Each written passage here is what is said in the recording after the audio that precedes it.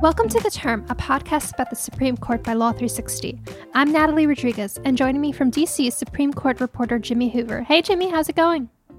It's going pretty good, although it's probably not going as well as it's going for Justice Amy Coney Barrett, who has reportedly locked down a $2 million book deal. Did you hear about that, Natalie? I did, and I mean, kudos to her, $2 million. That is not chump change. And I will say, though, I was a little, surprised at hearing about it just because she's so new to the court. And normally, I guess I kind of think of justices penning books after they've, had a couple of years on the bench. Yeah, and to that point, I mean, the premise of the book reportedly is about how judges should not bring their personal views to the bench, which she's only really sat on the federal bench for a little over 3 years and less than a year on the Supreme Court. So an interesting topic, but a mammoth deal. So that just leads me to ask you, Natalie, what's your $2 million book idea? Have you, you're a reporter. Every reporter dreams of having one in their career. I do actually have played around with an idea. I suppose you can't give us the scoop, though, because then I'm someone trying to think. Will just go ahead and write it. It's about a type of legal case, and I'm trying to think if it's been before the Supreme Court in recent years, and I don't think it has. We'll do report back. That's all I'll say.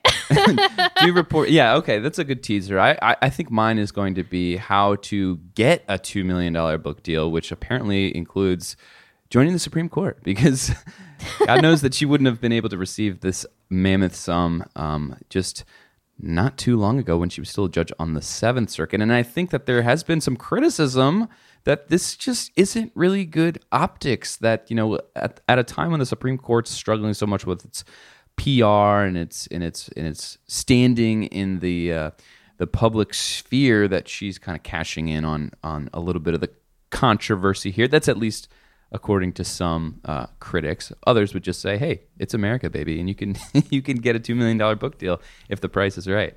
Anyway, that's a whole nother discussion. We got a lot of Supreme Court news to get into today. Let's start with the opinions. Natalie, there was a really interesting decision, a big one, in a juvenile justice case, this one involving life sentences for juvenile defendants. Can you just break down what the Supreme Court said this morning in the case Jones versus Mississippi?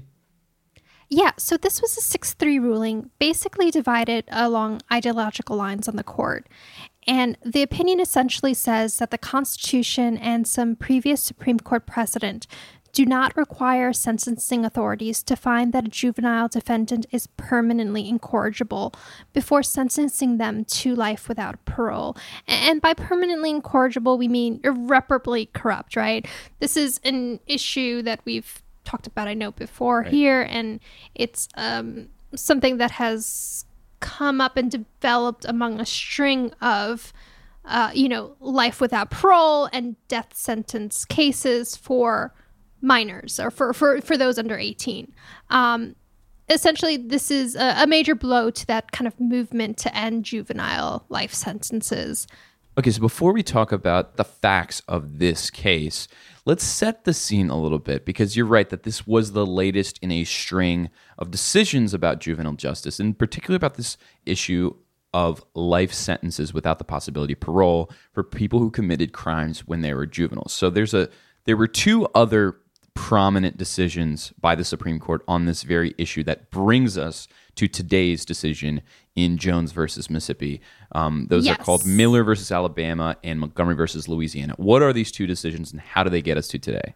Yes, so Miller versus Alabama was a 2012 decision that basically said you can't make juvenile life sentences mandatory. It's, judges have to have the discretion to give a lower sentence. Montgomery in 2016 applied Miller retroactively to juvenile life sentence cases. And key kind of to the debate that we're seeing here in Jones, Justice Kennedy, when he wrote the opinion, essentially said these life without parole sentences should be for all but the rarest of juvenile offenders, those whose crimes reflect permanent incorrigibility, which is where we get to this, permanent Right. incorrigibility issue.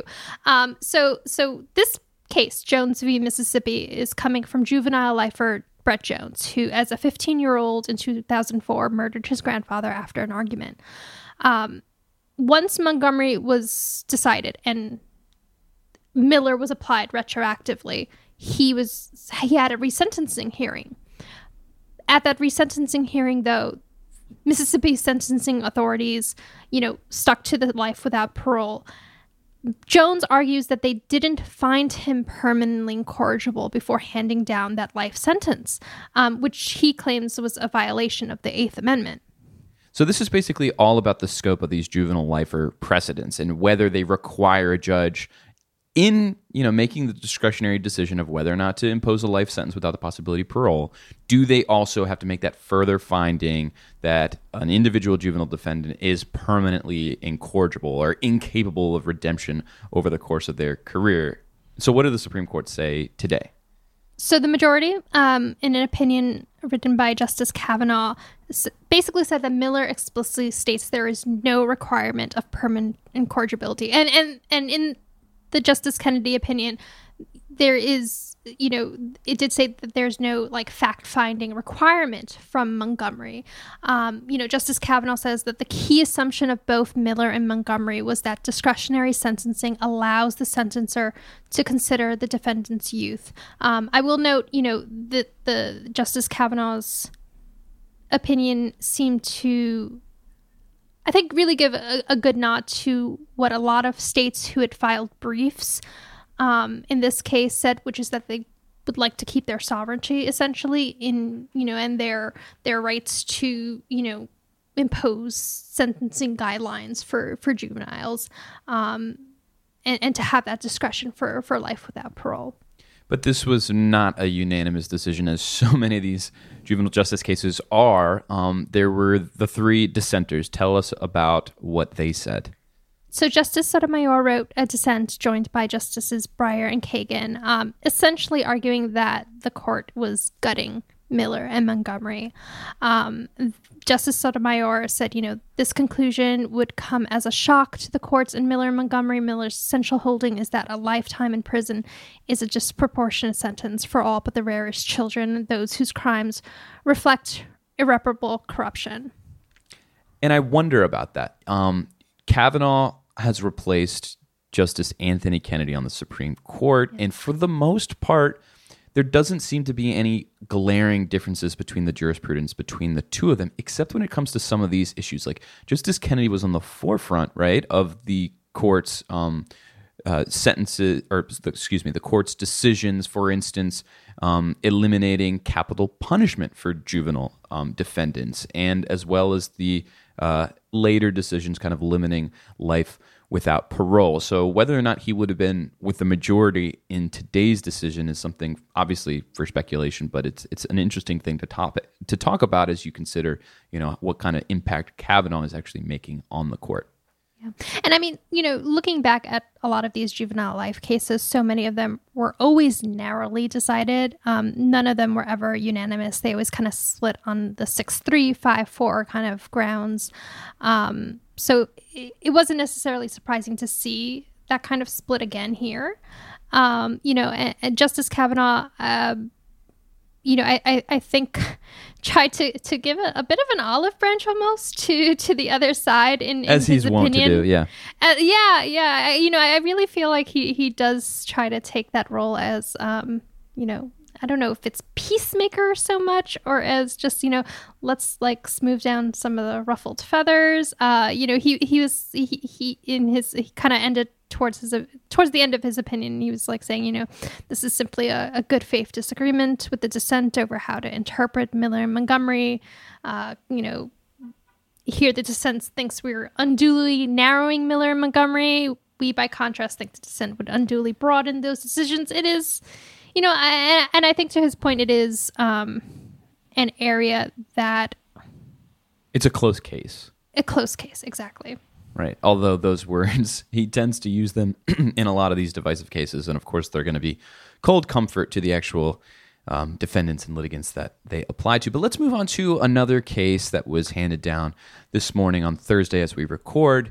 AMG Capital Management, LLC versus the FTC. Now, this one, before your eyes glaze over, listener, it is important. It is about the Federal Trade Commission and an important tool in its toolbox of fighting anti-competitive behavior and other bad behavior in the marketplace. Now, the Supreme Court... And about a lot of money. Yes. Yes. Which would you narrow? In a 9-0 unanimous decision, the Supreme Court actually ruled against the FTC and held that it cannot seek equitable relief such as restitution or disgorgement in federal court. As you say, a lot of money is at stake. The FTC has actually used this particular provision at issue to seek billions of dollars in restitution and disgorgement for consumers over the past decade plus, and this is going to be a pretty big blow to the agency in its efforts to kind of root out marketplace ill-gotten gains, if you will. Okay, so kind of take us through what got us here, and first let's go start with what got us here. Yeah, so to give you a little bit of the context here, before I get into the particulars of this case, it's all about the powers of the FTC. So the FTC is an enforcement agency that brings what are called administrative enforcement actions to essentially bring bad behavior to heel through an administrative process. But that process wasn't always very efficient or effective. So in 1973, Congress actually authorized FTC to bypass its administrative process and go to the federal court system and obtain an injunction directly in federal court without having to do the lengthy kind of in-house process.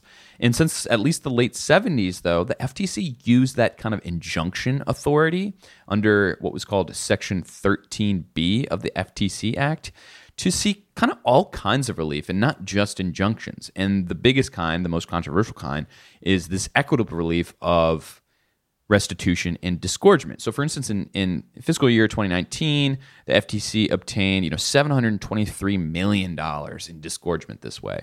So today, That's basically... a lot of money. That has to be like a significant part of their budget in some ways. It indeed is. And you can go on the FTC's website and they talk about how they make no bones about how the fact that this is kind of a central piece in their arsenal. And today the Supreme Court basically said, you can't do this anymore. You can only seek these types of relief through your in-house administrative process, which is kind of a lengthier, more burdensome process for the agency to go through. So definitely a huge blow to their authority to kind of root out bad behavior in the marketplace, and a win for, obviously companies that are defending against some of these enforcement actions. I was about to say, so who's the winner here? Who's kind of the victor? So the victor in this case is a payday loan company that were ordered to pay $1.3 billion in restitution for allegedly deceiving and overcharging customers in violation of the FTC Act and the Truth in Lending Act. So that's proof in the pudding of how much money is at stake in some of these cases. And I heard from a practitioner who said that the FTC is now going to have to use this kind of burdensome administrative process once they go after some of this bad behavior in the marketplace. But the only potential silver lining here for the FTC is that this is an issue that's kind of gotten the attention of Congress lately. And so there have been bills in Congress to the effect of kind of allowing the FTC to go straight to the federal court system to, sue for equitable relief, these types of huge monetary awards. And so potentially you could see some, new authorizing legislation on that front in the future. Although obviously seeing legislation pushed through Congress and signed by the president, easier said than done, right? Yes, definitely easier said than done. Now that I think does it for us in terms of the big opinions of this week, Jimmy. But there were also oral arguments. This was a big week, busy week. It was a pretty busy week. It was the beginning of what is usually the last argument session of the term. I know we have the special May hearing for a case that got kind of pushed back, but yeah, we're pretty much approaching the end of the tunnel here. End of the tunnel, and I'm sure we're going to be talking some more about even more opinions in the next couple of weeks. But first, oral arguments. This week you had one on your radar involving green cards and TPS recipients. Jimmy, do you want to kind of break that one down? Sure thing. So the case is called Sanchez versus Mayorkas. It kind of dates back to the Trump administration era when the litigation was first filed. And the whole question at the center of it is whether immigrants with temporary protected status, or TPS, who arrived in the country illegally are eligible for green cards, i.e. lawful permanent residency. So TPS is a program that was created by Congress to provide, temporary deportation relief to immigrants from certain designated countries that are experiencing humanitarian crises. There's around, I think, over 400,000 individuals with TPS status from 10 designated countries. This case deals with those TPS recipients that didn't enter the country legally and whether they too can apply to adjust their status to become green card holders, which is a pretty big deal. I mean, one facet of temporary protected status is you can't actually leave the country. So for instance, like if you have family in another country, you can't go home to visit them, or there are other benefits as well to holding a green card. So the petitioners in this case are a married couple from El Salvador who've lived in New Jersey for nearly 25 years, and they've worked stable jobs and raised kids. They received TPS in 2001, but because they did not originally come to the country legally, they were never able to adjust their status to get lawful permanent residency. So this is an issue that has kind of divided the circuit courts, and that's what the Supreme Court kind of weighed in on Monday. So I guess talk us through first the government's case on this side.